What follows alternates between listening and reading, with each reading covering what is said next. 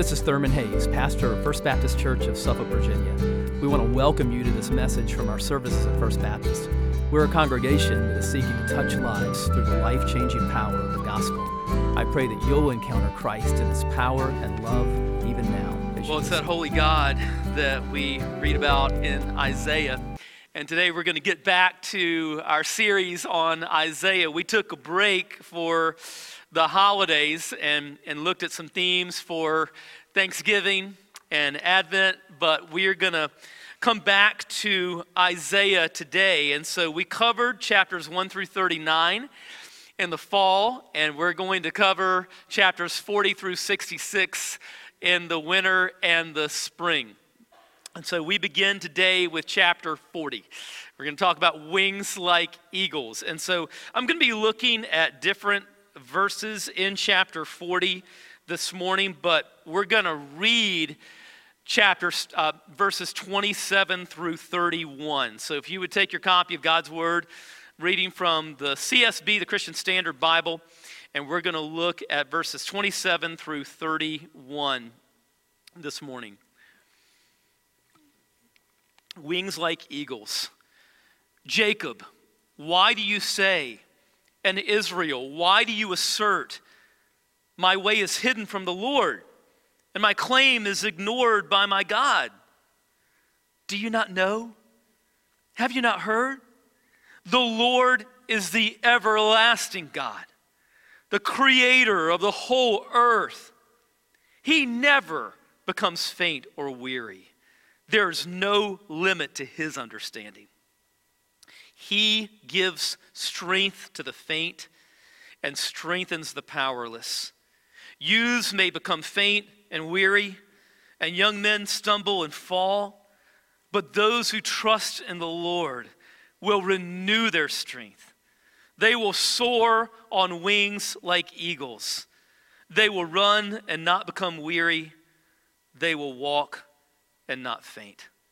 Let's pray. Father, as we dig back into Isaiah today with this incredible chapter, we pray that your Spirit would fill us as we open your word, that your Spirit would enable us to behold the wonderful things that you have put for us in your word, that your Spirit would speak to us now through your word. And Father, I pray especially for anyone who is weary, anyone who is discouraged, that this would be a word of encouragement and hope today. For anyone who feels weak, that this would be a word of empowerment from your Spirit. And so, Father, we give you this time together as we dig into the word together. We pray that you would make it a precious time, a life-changing time, by your grace and for your glory. And we ask it in Jesus' name. Amen.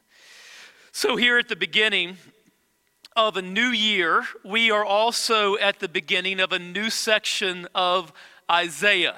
And we did plan it this way. We planned to finish chapter 39 in the fall and to pick up with chapter 40 at the beginning of 2021, because chapter 40 really begins a new section of Isaiah, which we'll talk about in a few moments.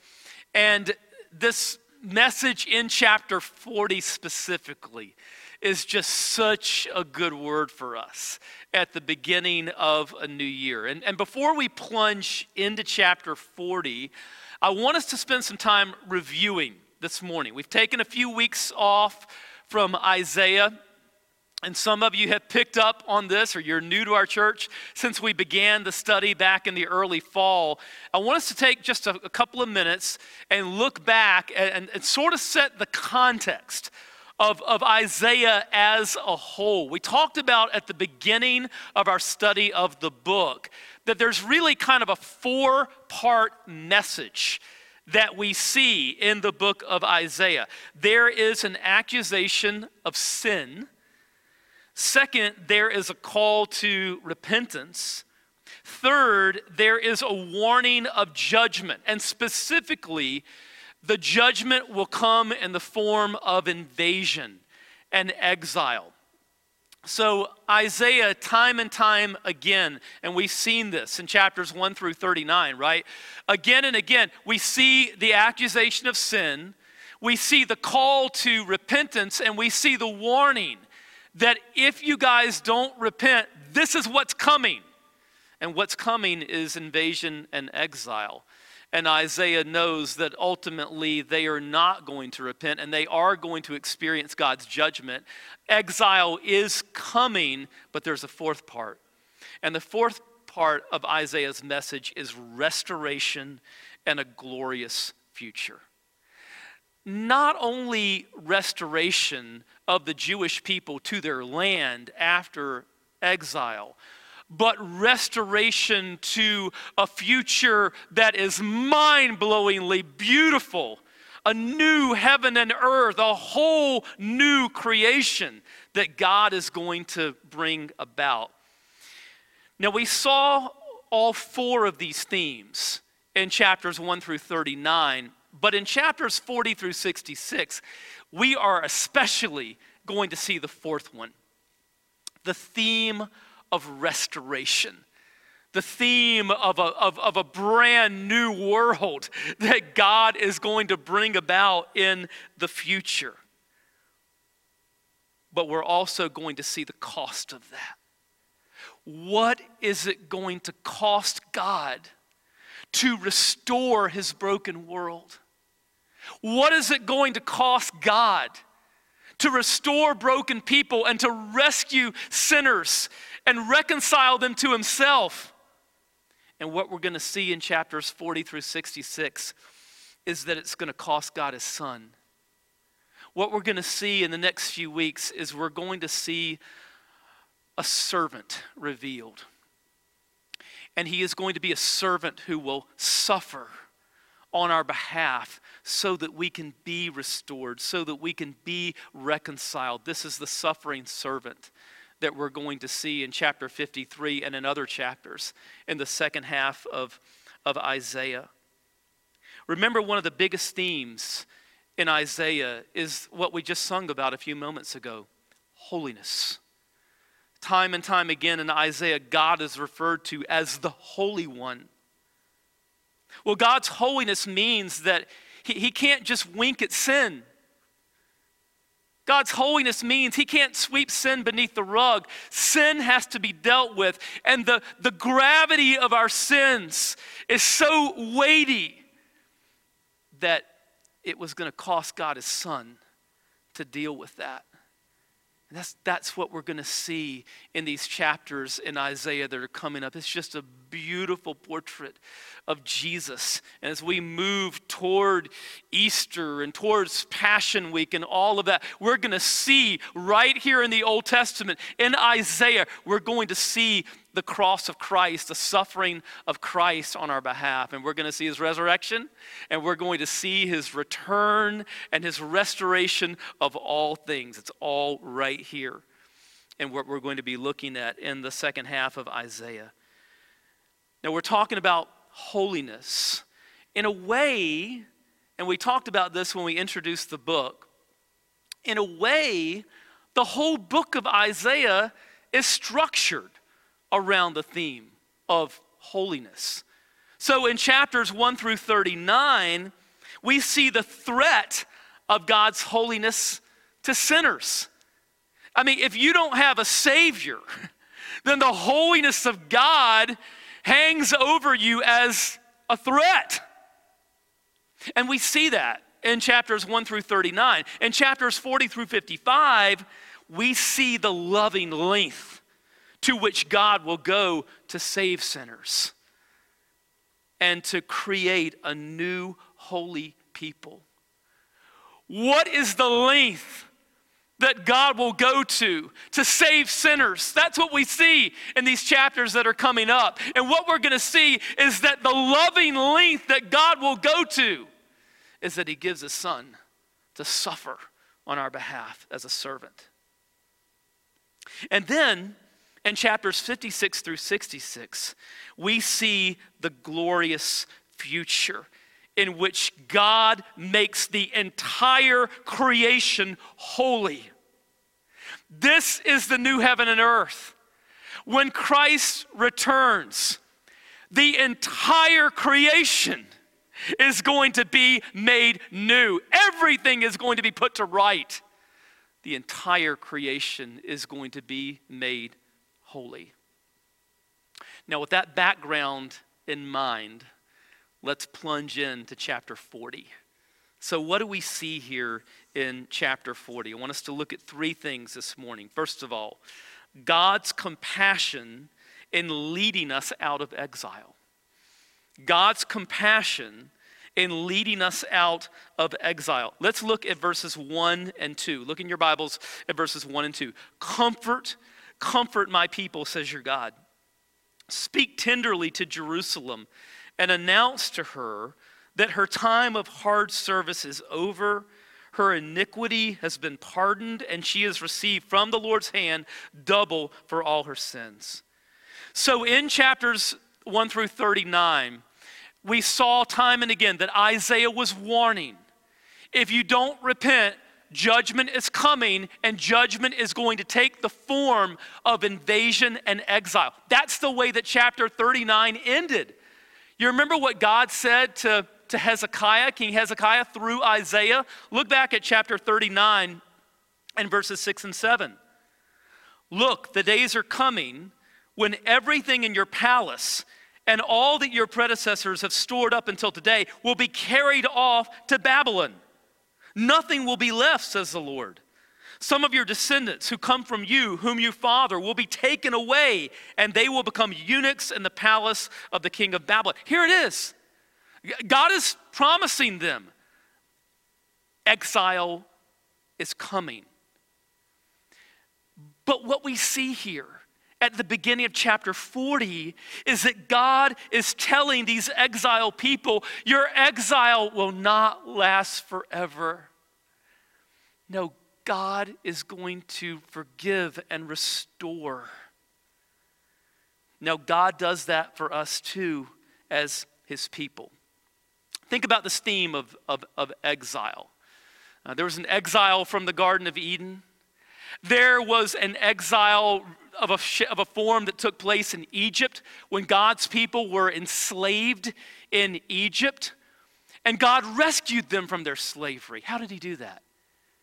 He told them to kill lambs, sacrifice these lambs, and take the blood of these lambs and put them on your doorpost. And the death angel will pass over your homes. That's where we get the term Passover. And that very night, for the people who took shelter beneath the blood of those Passover lambs, the death angel passed over and they were rescued from Egypt. They went out from Egypt, and then what happened? They came to the Red Sea. What did God do? Parted the waters. They went through on dry land, water standing on both sides. They passed through the waters on their way to where? The Promised Land. Now, what has God done for us as Christ followers? We were enslaved, right, by something worse than slavery in Egypt, slavery to sin and death. And we took shelter beneath the blood of the Lamb, right? Jesus died for us. We placed our trust in him. We've taken shelter beneath his blood shed on our behalf. God gave us new life. We passed through the waters of baptism, right? And we are on our way to the Promised Land. God says, I'll restore you.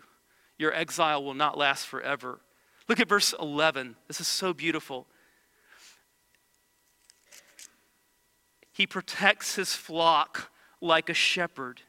He gathers the lambs in his arms and carries them in the fold of his garment. He gently leads those that are nursing. Listen, God can take you in his arms today.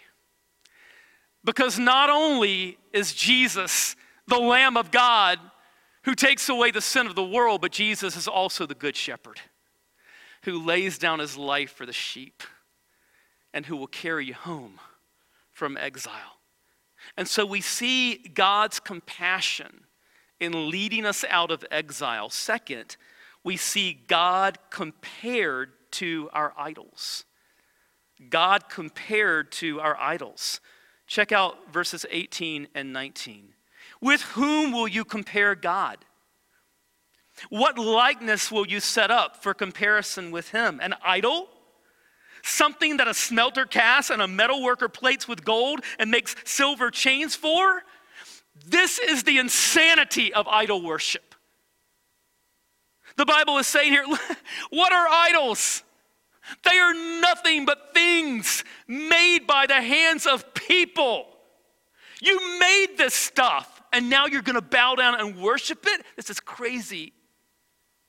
Verse 20, a poor person contributes wood for the pedestal that will not rot. He looks for a skilled craftsman to set up an idol that will not fall over, but they all fall over. All the idols fall over along with the people who worship them. But it doesn't have to be this way. No, you can know the true and living God. What do we see about this God? Verses 25 and 26. To whom will you compare me, or who is my equal? Asks the Holy One. Look up and see. Who created these? He brings out the stars by number. He calls all of them by name. Because of his great power and strength, not one of them is missing. You ever think about why God created a universe that is so vast? I mean, you walk out at night on a clear night, and if you're not in the middle of a city, you can look up and just see the most amazing canopy of stars. But we know that what our naked eye can see is just a few of the stars in the Milky Way galaxy, because the Milky Way galaxy that we live in contains like over 100 billion stars. But now we know from the Hubble telescope that our galaxy is just one of like hundreds of billions of galaxies. So why did God do this? Why did God create a universe that is so vast? Because it's making a statement about him. It's making a statement about the awesomeness and the power of God. He not only spoke all of these galaxies and stars into existence, calls them all by name. He did it just with a word. That's the kind of God he is. But listen, here's the amazing thing. You can know this God. You can know this God as your Father, and he can give his strength to you. That's the third thing that we see here in chapter 40. God's strength conveyed to us. God's strength conveyed to us. Look at verse 27. Jacob, why do you say, and Israel, why do you assert?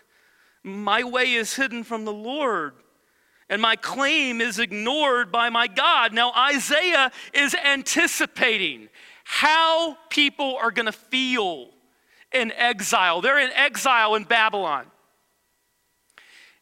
He's anticipating how they are going to feel in exile. Now, the exile has not happened yet.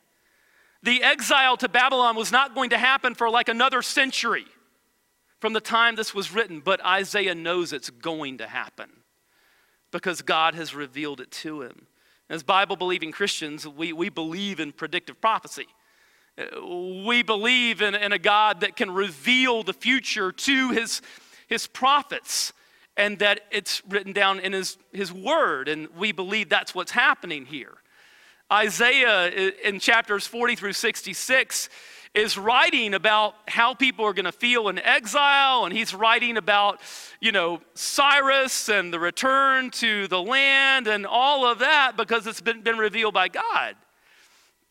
Now, liberal scholars who do not believe in predictive prophecy say Isaiah could not have written chapters 40 through 66 because it's too specific. The exile hadn't even happened yet. That was like 100 years in the future. But yet Isaiah is writing about it as if he knows it's going to happen, and he's writing about the return to the land, and and God can't do that, and Isaiah couldn't have known that and all that. So they attribute chapters 40 through 66 to another person, another author, like Deutero-Isaiah. Now that is based basically on just anti-supernatural bias, because the evidence really points in the other direction. In 1946, there was a little Arab Bedouin boy who was shepherding around the Dead Sea. And so he takes a rock and throws it into one of the caves near the Dead Sea, and he hears pottery breaking inside the cave.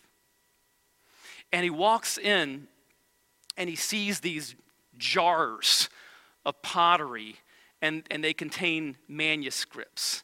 Well, it was treasure.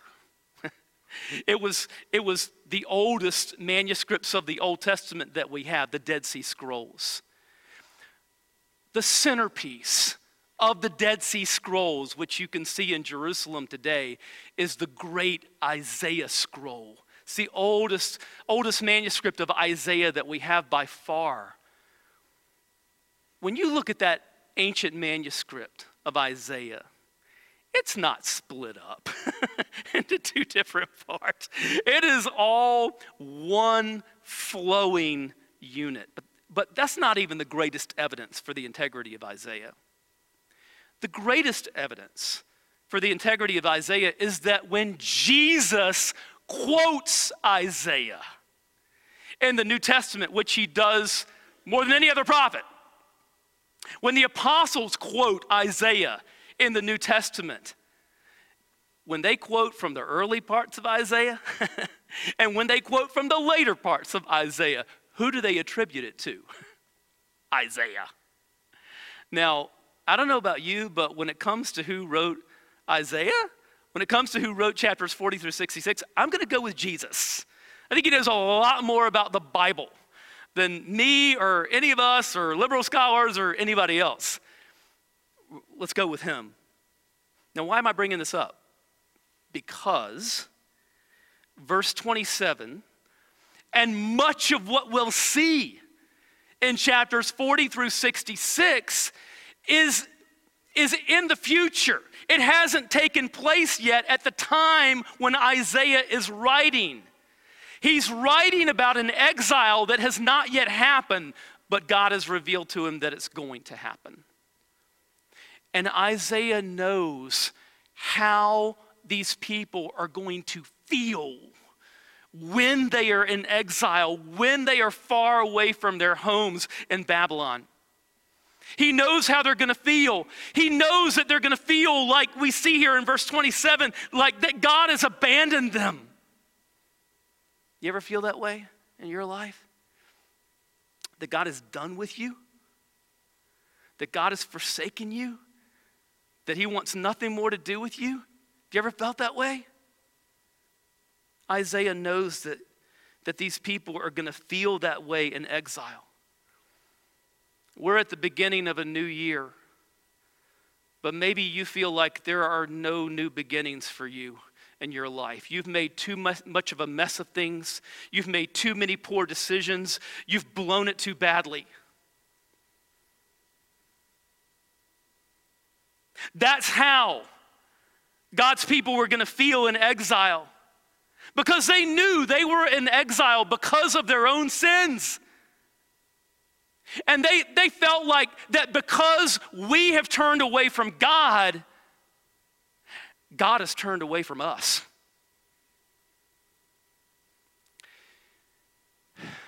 Now, that wasn't true for them, and it's not true for you either.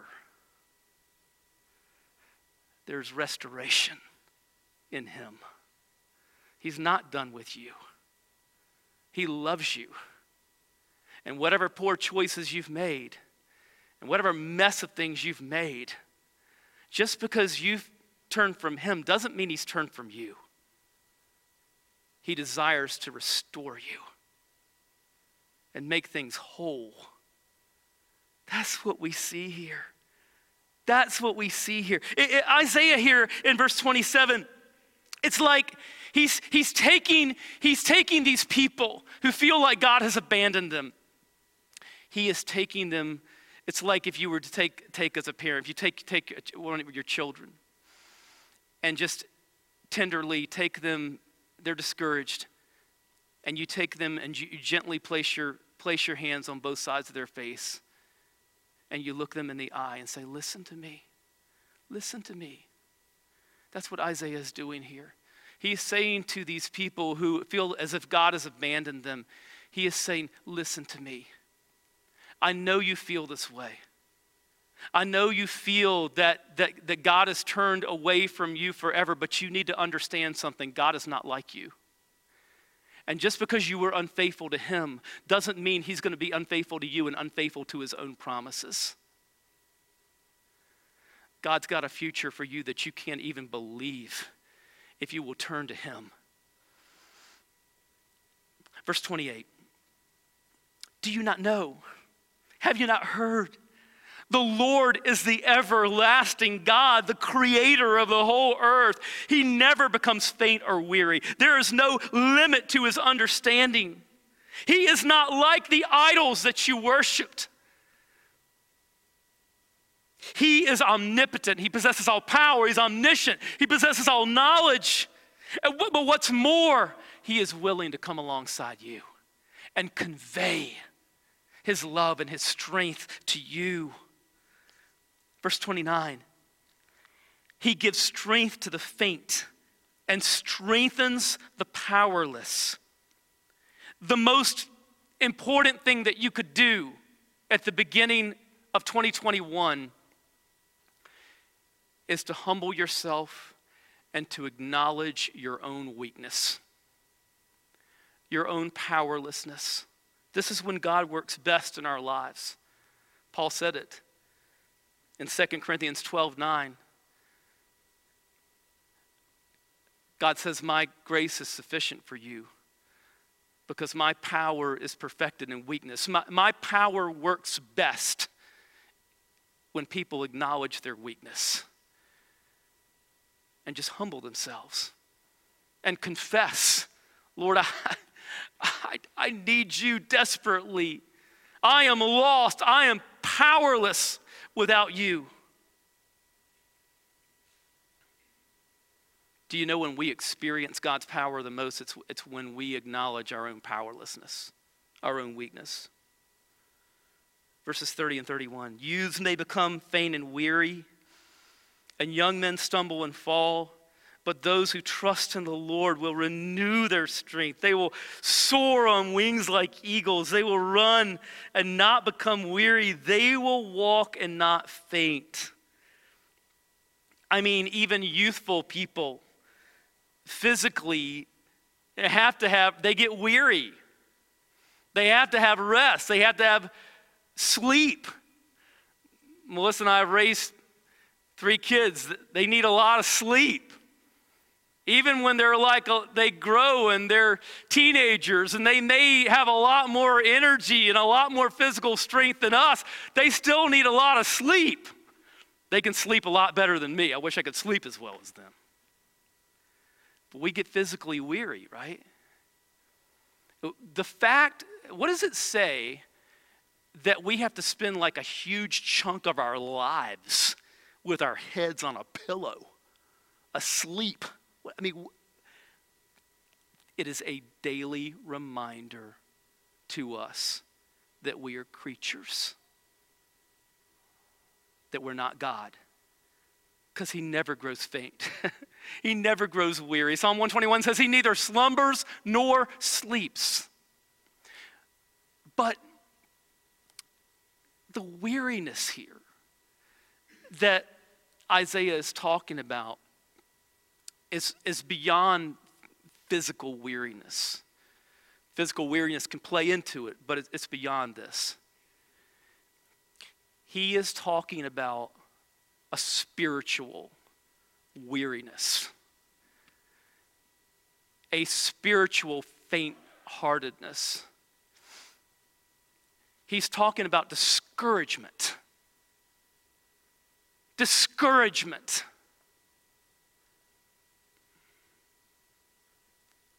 And perhaps you're there today.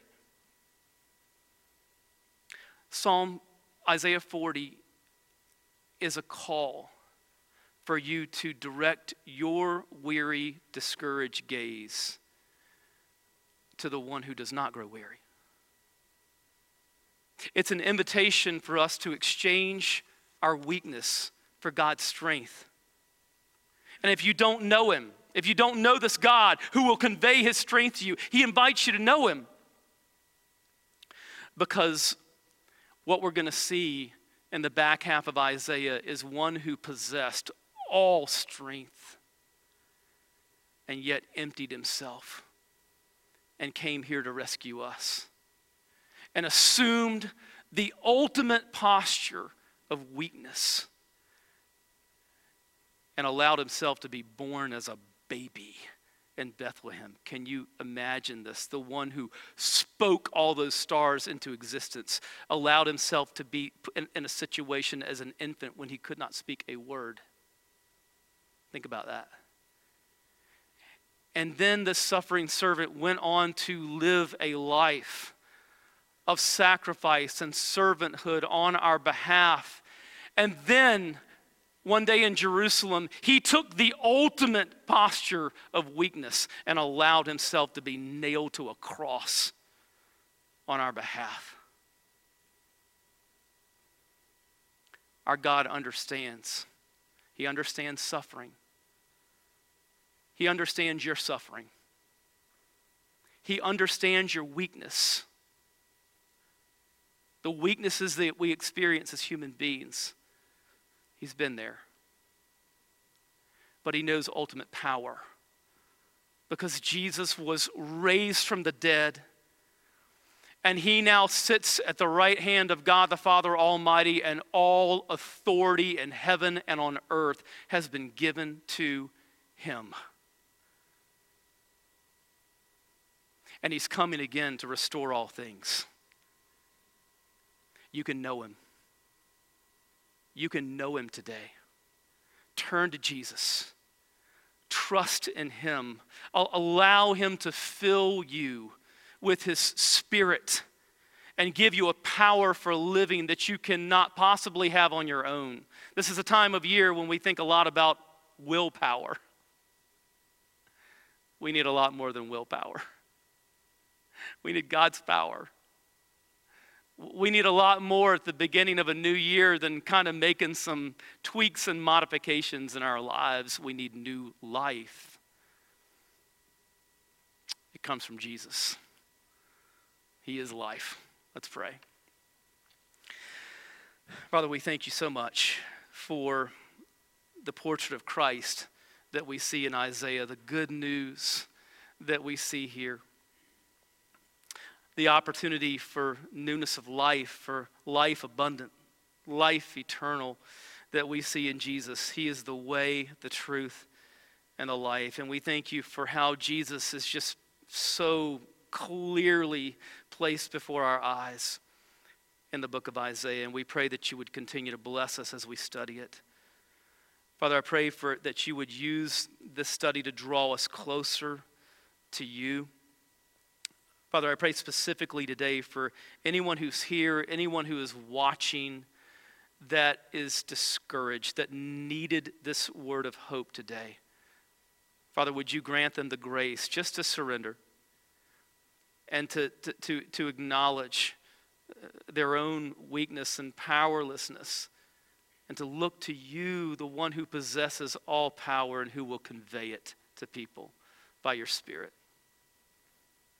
Father, for anyone who is here, anyone who's watching, who doesn't yet know Christ as their Savior and King, then Father, I pray that this would be a time right now of repentance and faith, of turning from sin and self and turning to Jesus and trusting in him and resting in his finished work on our behalf. His shed blood on the cross for sinners like us. His resurrection from the dead. That for anyone who doesn't know him, that would turn to Jesus right now in repentance and faith and experience the new life is found in him. And it's in his name that we pray.